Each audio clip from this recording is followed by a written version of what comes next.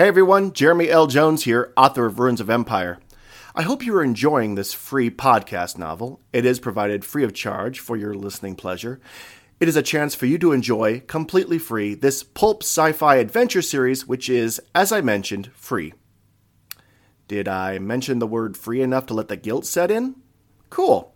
Right now, you can support the podcast by going to kickstarter.com/projects/Ruins of Empire and get yourself a copy of Ruins of Empire number 2, Templum Veneris, before it even hits Amazon.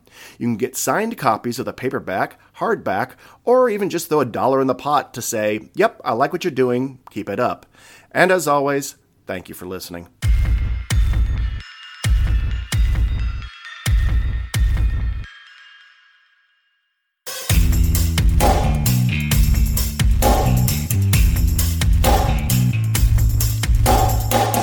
You are listening to Ruins of Empire, Saturnius Mons, Book 1 of the Ruins of Empire Project, a serial podcast novel by Jeremy L. Jones, read by the author and Tyler Murphy.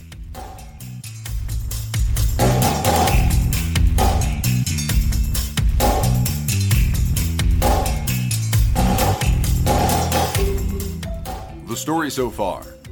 The members of the Human Reconnection Project came up with a plan to end the war on Titan, but before they could put it into place, Vince LeBlanc blocked their signal and only agreed to let the plan continue if the people could be brought to heel under the corporation.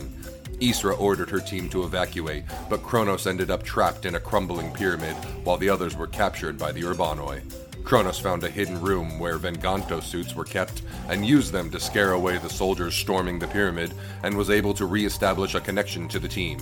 Meanwhile, Althea, Viekko, Halifaco, and his men were led to the city center for their execution. Desperate to save her people and out of options, Isra gave in to Laban's demands. Chapter 32. It was during that dark period in history that 21st century civilization ceased to be a force on the planet. All recorded history vanished. Given the evidence, one might believe that, on New Year's Day 2155, the people of the world decided to pull an elaborate prank on the people of the future and move the date forward. Or, more realistically, history was erased by persons who wanted to keep the exact cause of the fall a secret. In the age of information saturation that was the mid-21st century, that should have been impossible. An event big enough to end civilization must have been recorded and written about 1,000,000 times, and only one such record would have to survive to tell the world what happened. Yet one can walk to the edge of the gaping hole in our knowledge of human history, stare at it, and declare that it doesn't exist. Those words would also disappear into the abyss. From the Fall, The Decline and Failure of 21st Century Civilization by Martin Raff.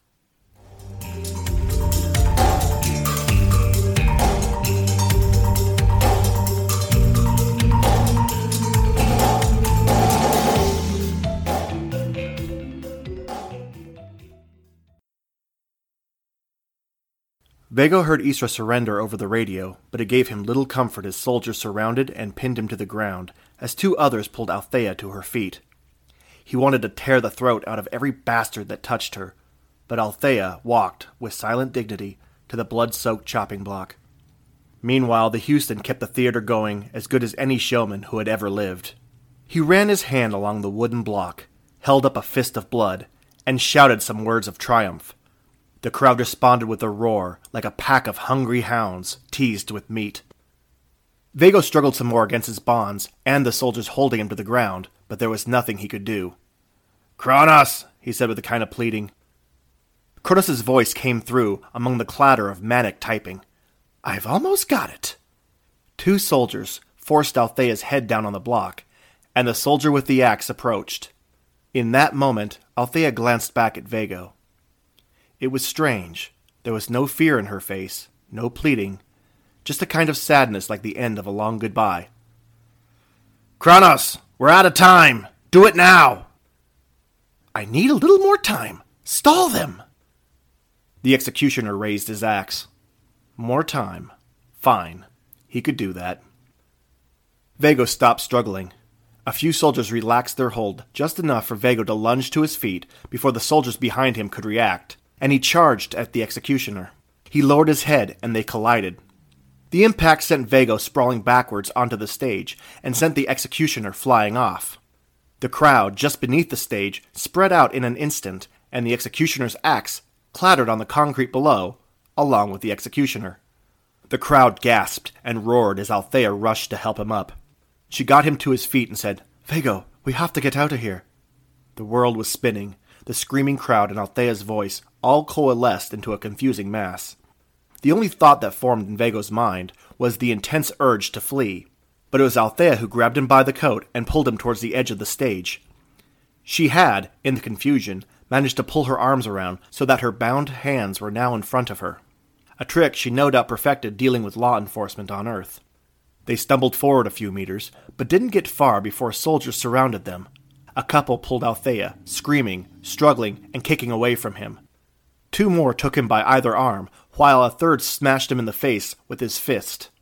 He crumpled to the ground and moaned in pain as another soldier kicked him in the area around the healing shrapnel wound. He heard Althea yell his name somewhere behind him as more soldiers came to hold Viekko in place. He glanced back to see the soldiers holding her on her knees, pressing her hands painfully behind her head. She still made a valiant effort to struggle, but she could barely move. The Houston approached, looking at Viekko as if he were something disgusting that he would have to scrape off his fancy red shoes. He jammed a finger in Viekko's face. "I have tolerated your disturbances too much. I will not do it. I demand the right to speak." The word shocked Viekko as much as it did the Houston. He backed up and looked at Viekko with surprise. "What did you say to me?" Viekko wasn't sure. The words just seemed to come from nowhere. But they were out now, and he thought it best to just roll with it. "I said, I demand the right to speak." "You have no such." "On Earth, those condemned to die are allowed to speak some last words. But you've never spoken to the Compañía, so I don't expect you to." The Houston moved fast for an older man. Before Viekko even saw him move, he felt the sting of his palm against his cheek. The Houston stood back, his face red with rage.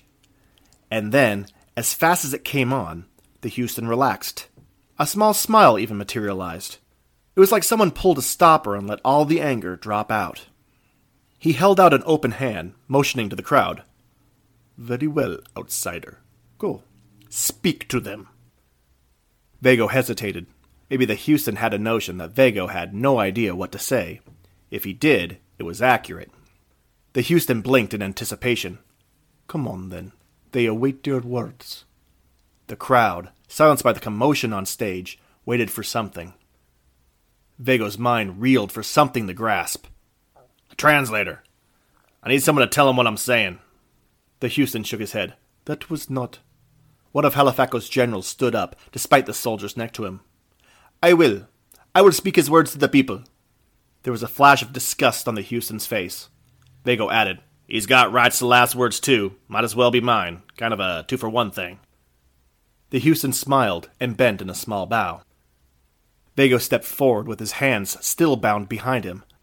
Althea, still held on her knees by two Urbani soldiers, looked at Viekko with eyes that said, in no uncertain terms, "I need you to do something spectacular right now." Viekko cleared his throat. People of Titan, I bring you a message. A message of peace. A message of hope. You are two people divided by a common belief. You need not fight anymore." He paused while Halifax's general finished translating. There were some stirrings in the crowd. A kind of low mumble that could become a frenzied, bloody riot at any moment. It held the same foreboding as the first thunder before a Martian sandstorm. "The Compañía has been calling to its people for years, desperate to reach those left behind so long ago. He wants to bring you all back home, but your leaders have denied that to you." He motioned at the Houston. "They have blocked the voice of the Compañía from its people so that they could maintain supreme power." The Houston folded his arms and remained silent. "I can prove it," said Viekko with a touch of desperation. "Just a little longer," said Cronus' voice over the radio. Viekko swore under his breath and continued. "But before I do, I have just one more thing to say." "I think you have said quite enough, prisoner," said the Houston, motioning for soldiers to put an end to this. "Just one more thing. The people you hold as slaves, the people you have captured, they ain't your enemy. You share this moon together. The fate of one, well, that's what's going to happen to the other. You can't destroy one without destroying yourselves." As Halifax's general finished translating, the crowd got more and more riled up. especially around the center where the Perfunduloi warriors were held. "Are we coming?" asked Viekko, taking advantage of the momentary reprieve. "Just a few more seconds," said Cronus. The Houston bowed again, although this time it was little more than a slight bend at the waist, and an impatient head nod. "Are you finished?" Viekko looked around desperately. "Not yet. Don't be mistaking me. The Compañía is coming, and it's coming right now. You kill me, you kill her," he said, nodding his head toward Althea, "and you ain't never gonna see the end of its wrath." The Houston held out his hand. "The Compañía comes here. Where are they? Show it to us." Cronus' voice came over the earbud. "Another second." "I just need a couple more seconds," whispered Viekko, mentally strangling Cronus with every word. The Houston smiled. "The Compañía speaks to people already. They speak to me, and they say to kill the enemies of Titan. Multigi la escutalui, listarigi equilibrium." The words kicked off a frenzied response from the crowd. Viekko tried to keep talking, but anything he said was drowned out. Not that he had anything more to say, anyway. One of the soldiers pulled Althea away, another kicked Viekko behind the knee. He fell forward, and the soldiers shoved him onto the chopping block. "Cronus," said Viekko. "One more second." "Li parolas mensogon," bellowed the Houston, to the delight of the crowd, and pointed a bony finger at Viekko being held on the block. "Li morunos unua." There was a particular dark emphasis on the word moros that associated it with, in no uncertain terms, death. He tried to move, but a soldier shoved Viekko's face onto the bloody block. "Cronus!" "Viekko!" screamed Althea, struggling against the soldiers. The executioner walked up from wherever he fell, gripping the axe with a sort of intense determination. Blood trickled down from the top of his head. Cronus' voice crackled over the radio. "Just one more. There! I got it!" The executioner raised the axe.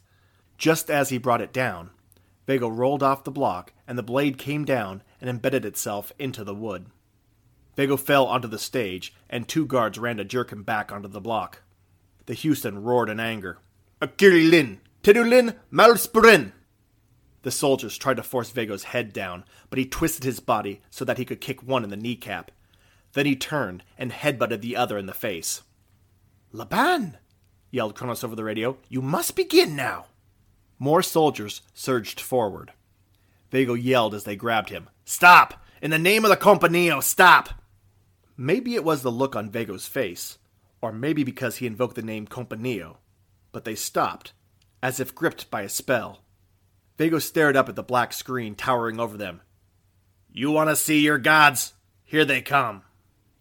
In that moment, the crowd became unnaturally silent.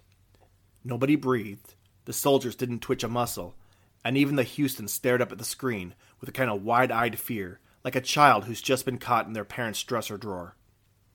And then, nothing happened. The screen stayed black and still.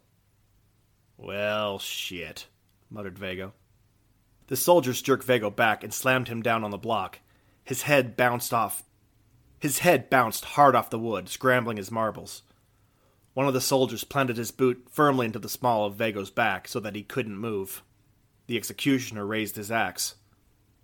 Viekko closed his eyes and waited for the thump of the blade into the wood. Would he be able to hear it?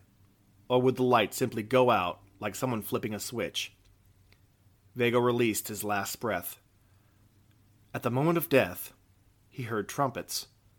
Viekko's thoughts flashed to the preacher of his Martian colony, talking about hell and heaven and the choir of angels. Viekko always discounted it as arcane superstition, but was that preacher right all along? Was this the afterlife? Viekko opened his eyes. The screaming masses hushed themselves and focused on the space far above his head. The trumpet fanfare blared even louder. The guard relaxed his leg so that Viekko could turn over and see the screen for himself. The corporation logo, a letter C, encapsulating an image of the globe, spun above him as large as the ringed orb of Saturn in the sky. The logo for the corporation was rarely associated with anything but unfettered greed and an insatiable lust for power. But right now, on that screen, in front of all these people, it was more beautiful than anything Viekko had ever seen. The image changed to a man in a suit sitting at a desk. The banners of the various corporation consortiums flanked him on either side. Little holograms of the corporation logo floated above the otherwise antique desk. Everything about the man was perfect. Perfect smile, perfectly pressed suit, perfectly styled golden hair. It took the resources of an entire planet to make someone look that good, but the CEO could afford that, and more. The leader of the global corporation clasped his hands together. "People of Titan, allow me to introduce myself. I am Malcolm Moore, CEO of the Transplanetary Corporation of Earth. I speak to the..." The man looked down at a sheet of notes in front of him. "The Perfinduloi and the Urbanoi. Just as the various energy companies of Earth's past came together to form the mighty Energy Consortium, just as those consortiums now band together as the corporation, I appear before you today to unite the people of Titan under one banner." The CEO paused, and the crowd cheered. "The CEO," said Viekko as he stood up. "How?" The man on the screen continued. "Our people have been separated for far too long. Much has changed on Earth, as I am sure much has changed for the far-flung world of Titan. To help with the process of bringing the people back to the corporation, I have appointed Vince Laban as my official representative on your planet." Althea bent, with her hands free to help Viekko to his feet. She used a knife she no doubt lifted from a soldier to cut Viekko's bonds. "It takes more than 2 hours to get a signal from Earth. Laban, he must have known." "He will be arriving tomorrow," the CEO continued. "Until then, let's talk about getting you people home." The people of Titan cheered. "Viekko, what is your status?" called Isra over the radio. Viekko shook his hands as he watched Althea move down the line of Halifaco's men, cutting their bonds as well, while the soldiers and the rest of the people were totally entranced by the spectacle in front of them. "We're alive. Wasn't by much, but enough." "And Cronus?" asked Isra. Viekko looked around as a slow, terrible realization formed in his mind. He called out, "Althea, you seen the Houston take off?" Her face went white as she helped the Perfinduloi leader to his feet. "Halifaco, what did you leave the railgun?" Halifaco stood up. "We made it to the pyramid before the Houston's army stopped us. The weapon is still there." "I'll bet he's in a mood to rip down the entire Campanile. Let's go, quick, before he does."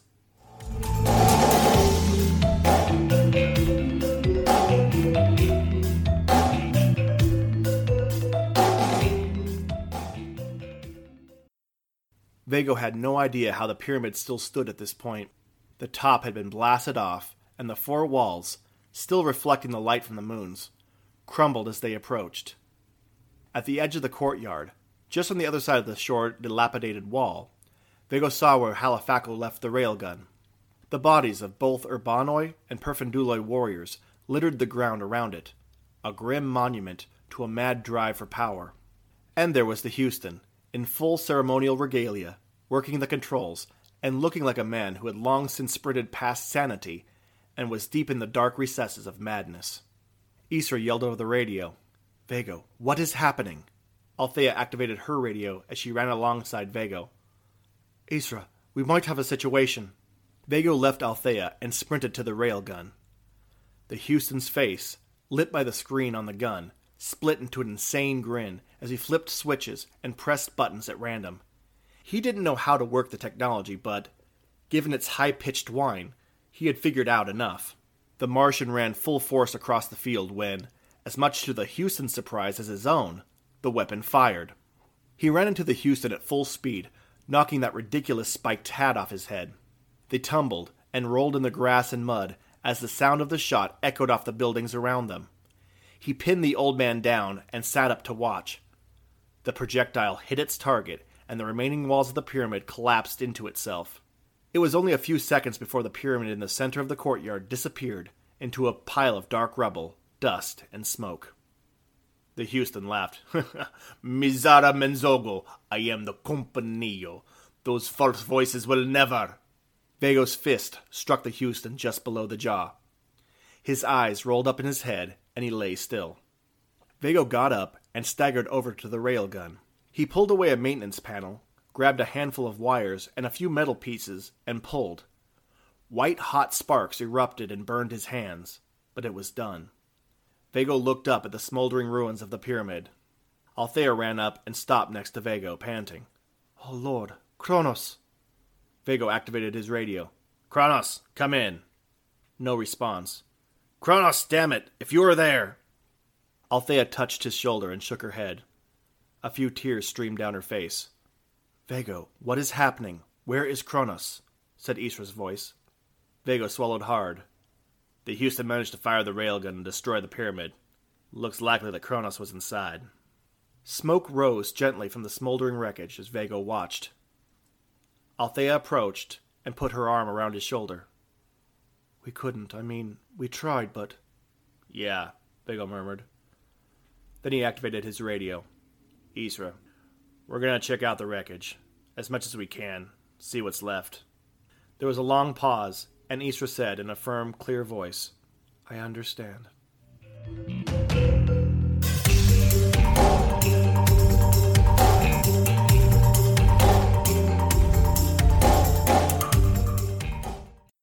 Isra shut down the system and walked through the derelict.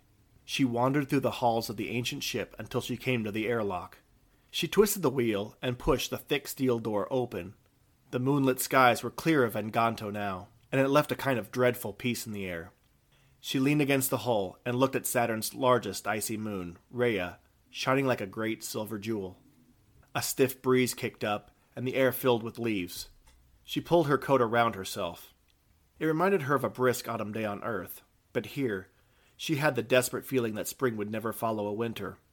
Even now, the giant trees looked bare like mere skeletons of themselves.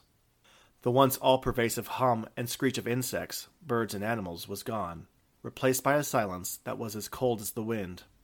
Titan was lost, and the worst part about it was that she'd lost a man in the process. Not that she'd feel better if her mission succeeded, but at least he would have died for something. This was nothing. Nothing but a catastrophic failure. She felt a white-hot anger rise inside her. He had no business on a mission like this. He lied, cheated, and bluffed his way into a situation that he had no control over and no training for. He was like a child wandering into the woods with no sense of the danger that surrounded him. If he would have just stayed on Earth, he would have... A chilling breeze blew her hair. She brushed it out of her face and wiped away a tear. If he would have stayed on Earth, Viekko would be dead. Althea too, most likely. But there was no point in rehashing what was done. Titan was lost. Cronus was dead. Isra activated her radio. "Finish what you need to, and make your way to the city gates. We will rendezvous there before we meet up with the corporation transports." "Isra," said Viekko, "you might want to delay that for a moment. Something weird is happening."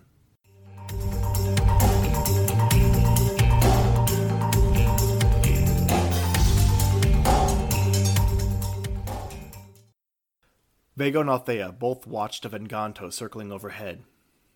Viekko, trying not to make any sudden movements, picked up a gun off a fallen Urbanoi soldier. "When I say go," said Viekko, raising the gun, "you bolt for cover.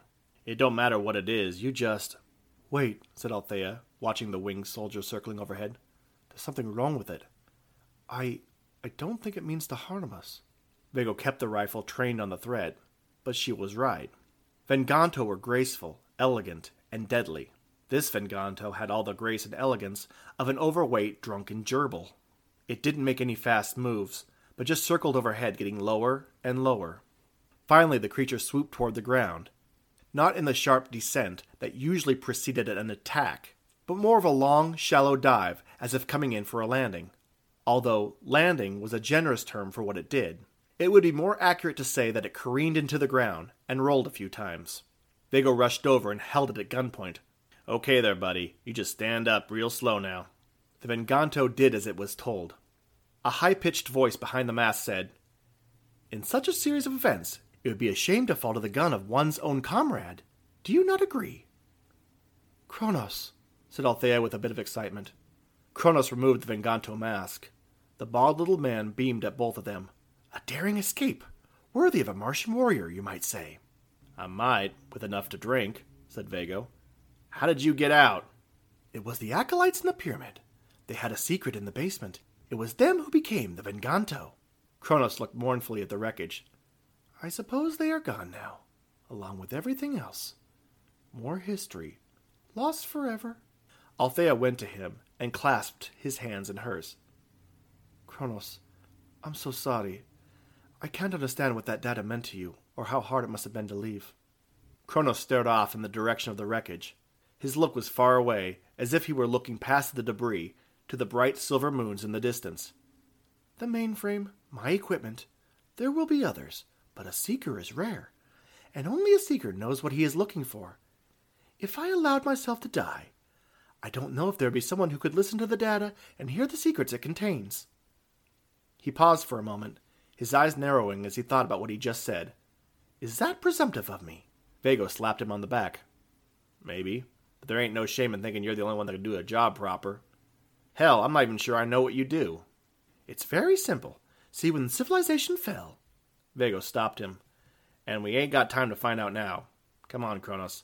Let's go find Isra and see about getting off this frigid rock. They started walking. Althea, always the person who filled any silence, asked, Did you manage to find anything at all? The data needs to be processed, said Cronus. But yes, I found something. Time will dictate its value, but I believe it will show itself worthy.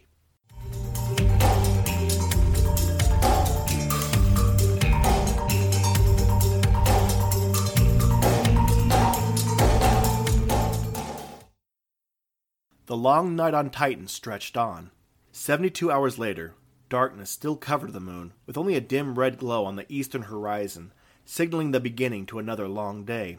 When the sun finally did rise, it wouldn't recognize the world it left only a few hundred hours ago. Less than a week on a more civilized planet. For a start, what amounted to a second city had risen in and around the corporation camp. It still consisted of simple, temporary dome structures, but there were more of them, and those that existed had to be expanded. The mess hall, especially, had expanded 2 or 3 times, and now served as the center of this growing society. The old decaying city and the forests surrounding it were all but devoid of human life. As its citizens streamed to the corporation camp to be closer to the return of the Companio, the perimeter grew as more and more people set up simple structures, some made with nothing but branches and leaves from the dying forest surrounding the camp. Hundreds of perfunduloi, urbanoi, and corporation soldiers flooded the mess hall, filling it to beyond capacity. Whatever Titan was going to become when the sun rose was going to be decided, and nobody wanted to be left out. Even with 2 or 3 times the extra space, Viekko still felt claustrophobic, sitting on a bench in that mess hall. The small, round folding tables the corporation used to furnish the area had been replaced by long, heavy wooden ones, not unlike those at the communal gathering place of the perfunduloi in the ancient spaceship. In fact, Viekko couldn't be totally sure that they had not been brought from there. It was standing room only, as every survivor from the urbanoi and the perfunduloi crammed together drinking, eating, and conversing. This time, it didn't feel as forced as it did in the Houston's palace. A few people kept to their own kind, but everyone else mingled in a kind of kinship that hadn't been seen on this planet in a millennium. Viekko was seated at a table with Isra, Althea, Cronus, and 5 other urbanoi, who more or less ignored them. Wine flowed through the whole hall, which did a lot to explain the sudden camaraderie. Viekko preferred to drink alone and in quiet, letting the booze soothe his battered body. Althea sat next to him with a mug of wine in her hand, although she only took a couple sips from it. She mostly just turned it around and around in her hands, while watching the people of Titan moving from table to table, chatting and laughing, as if they hadn't just spent generations trying to enslave and slaughter each other. She sighed and said, The forests are deteriorating faster than any of the scientists anticipated. They say that most of plant life will be dead within a month. Maybe less. Viekko took a drink. Nothing we can do about that, Althea. We weren't the ones who blew up the refineries. Althea cast an evil eye at Viekko, who was sitting at the front of the room with the Houston and Laban. What do you think will happen to them now? Viekko leaned back. They'll survive. People have a way of doing that. Laban tapped his mug on the table until the conversations around the room ceased. Backed up by 2 interpreters, Laban began speaking. Honored guests, I welcome you to the grand opening of Titan Outpost 1. What we build on this foundation will ensure the safety and prosperity of all people of Titan. Urbanoi and Perfunduloi alike. The Urbanoi clapped while the Perfunduloi raised glasses of the imported corporation wine in the air. Isra was sitting across from Viekko, looking down at a mug of wine, as if trying to discern the individual molecules that made it up. But when Laban began his speech, Isra started mumbling to herself, loud enough for Viekko to hear. But he doubted anyone who wasn't listening could. First step, he will make sure that people know that the resources of the moon belong to the native people. Laban waited, smiling until the room was quiet again. I am so pleased to be sitting down with Viekko of the Perfunduloi and the great Houston of the Urbanoi. There have been troubles on this planet in the past. I know this is true, but those will be repaired. To help heal this amazing planet, we want the people of Titan to know that their resources belong to them and nobody else. Next, said Isra, not looking up, make the population dependent on the corporation by putting them deep in debt. Even as we speak, Laban continued, a ship is being loaded with new equipment to maximize the extraction of the great wealth of hydrocarbons. A small investment by both peoples of Titan that will guarantee prosperity for every living person. Viekko and Althea exchanged glances. They started to recognize the corporation playbook, even as Isra recited it. The third part is tricky, Isra continued. You need an element of self-interest, so that the people in position of power will continue to work in their own best interests, rather than for the good of the people. Laban walked to the front of the table. I would also like to announce an exciting new opportunity for the people of Titan. You are not just a proud Titanian race, but you are children of Earth. Your ancestors found themselves alone here after the fall, but they created a grand society, and it is a society that you should all be proud of. However, as children of Earth, you are entitled to return to your ancestral home, and, in exchange for some of the hydrocarbons extracted, we can make that happen. The crowd cheered, louder and longer than ever. Isra gave a single solemn nod and said, Well played. All you need now is the consent of the current ruling class, so that it does not feel like a hostile takeover that it is. Laban motioned back to Viekko and the Houston, who both stood up and joined Laban in front of the table. This deal will not only bring an end to the division between the Perfunduloi and Urbanoi, but will ensure a peaceful and prosperous future for all of Titan. Isra looked up, just as the Houston and Viekko took a step forward to shake each other's hands, and then embraced each other. The show was over, and everyone went back to their conversations. Althea sat up slightly. And that's it. All is forgiven and forgotten. The slavery, the cruelty, the senseless killing. Can the corporation really erase all that so easily? Of course not, said Isra, taking a drink. It is still there. It is just hidden now. Look at Viekko. Viekko watched Viekko and the Houston pull away from their embrace and continue shaking hands. Look at his eyes, Isra continued. The ambition is still there. He will play by the rules for now, because he still believes in the Companio. But he will grow tired of it and seek a way to power again. Look at that group over there. Viekko and Althea both turned to see where Isra pointed. It was a group of 5 or 6 Perfunduloi men and women gathered around an Urbanoi couple, listening to them talk. The woman on the far right, said Isra. She knows that couple. One of them, at any rate. Something happened to her. She cannot look at them in the face. Her smile is forced. She laughs a half-second later than everyone else. She is trying to fit in. She knows that the thing to do now is pretend that the past is the past, but one cannot pretend forever. She will slip up, and the truth will be known. Now look over there. Isra motioned to 2 Urbanoi men sitting close to each other at an adjacent table. They have not talked to a single Perfunduloi. You can see the concealed disgust on their faces when one stops to chat. They see this gathering as an abomination, and they will act accordingly someday. What are you saying? Asked Althea, with a touch of admiration in her voice. Isra smiled and even laughed, just slightly. I am saying that the children all behave when the parents are watching. The parents, in this case, being the cult of the Companio. Religion is the ultimate parental figure. It may cause them to change some of the behavior, but it will not change who they are at heart. The hatred is still there, and that is good. How do you figure? Said Viekko, finishing his drink. Hatred leads to violence. Violence leads to suppression. Suppression leads to revolution. The corporation requires complete domination, but they cannot control something as energetic as hatred. It only gets stronger the more it is contained. Isra got up. Come with me, Viekko. You need to see something. Viekko set his mug down on the table and followed Isra. She marched up to Laban and extended her hand. I suppose congratulations are in order. Laban smiled wide and said, I must say, I am surprised. You never did strike me as one who would be magnanimous in defeat.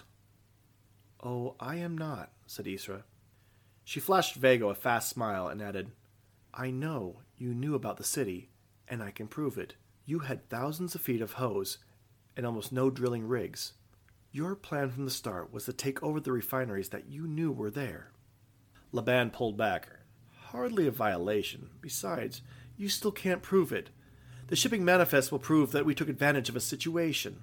And the fact that you had a message from the CEO ready, it takes over 2 hours to get a signal to and from Earth. You made it earlier and intended to use it to subjugate the people. Laban waved his hand. That is your interpretation. The corporation will have theirs. Isra smiled. Indeed.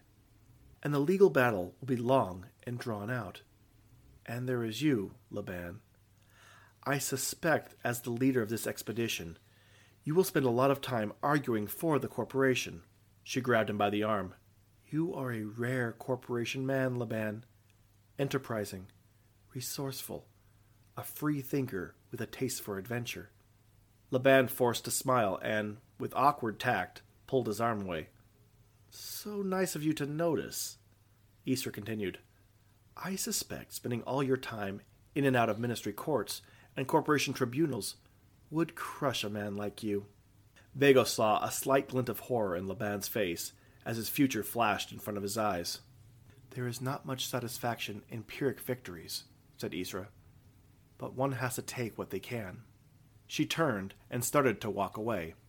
Nothing in this world is simple, Laban, or free. There will always be those waiting to collect.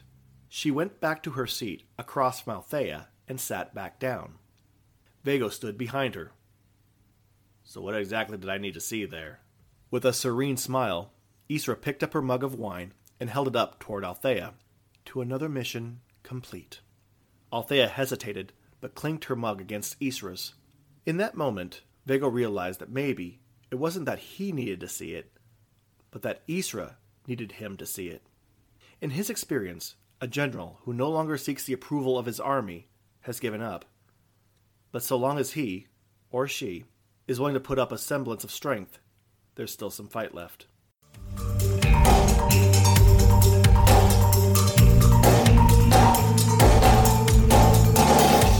You have been listening to The Ruins of Empire, Saturnius Mons, the first book of the Ruins of Empire project.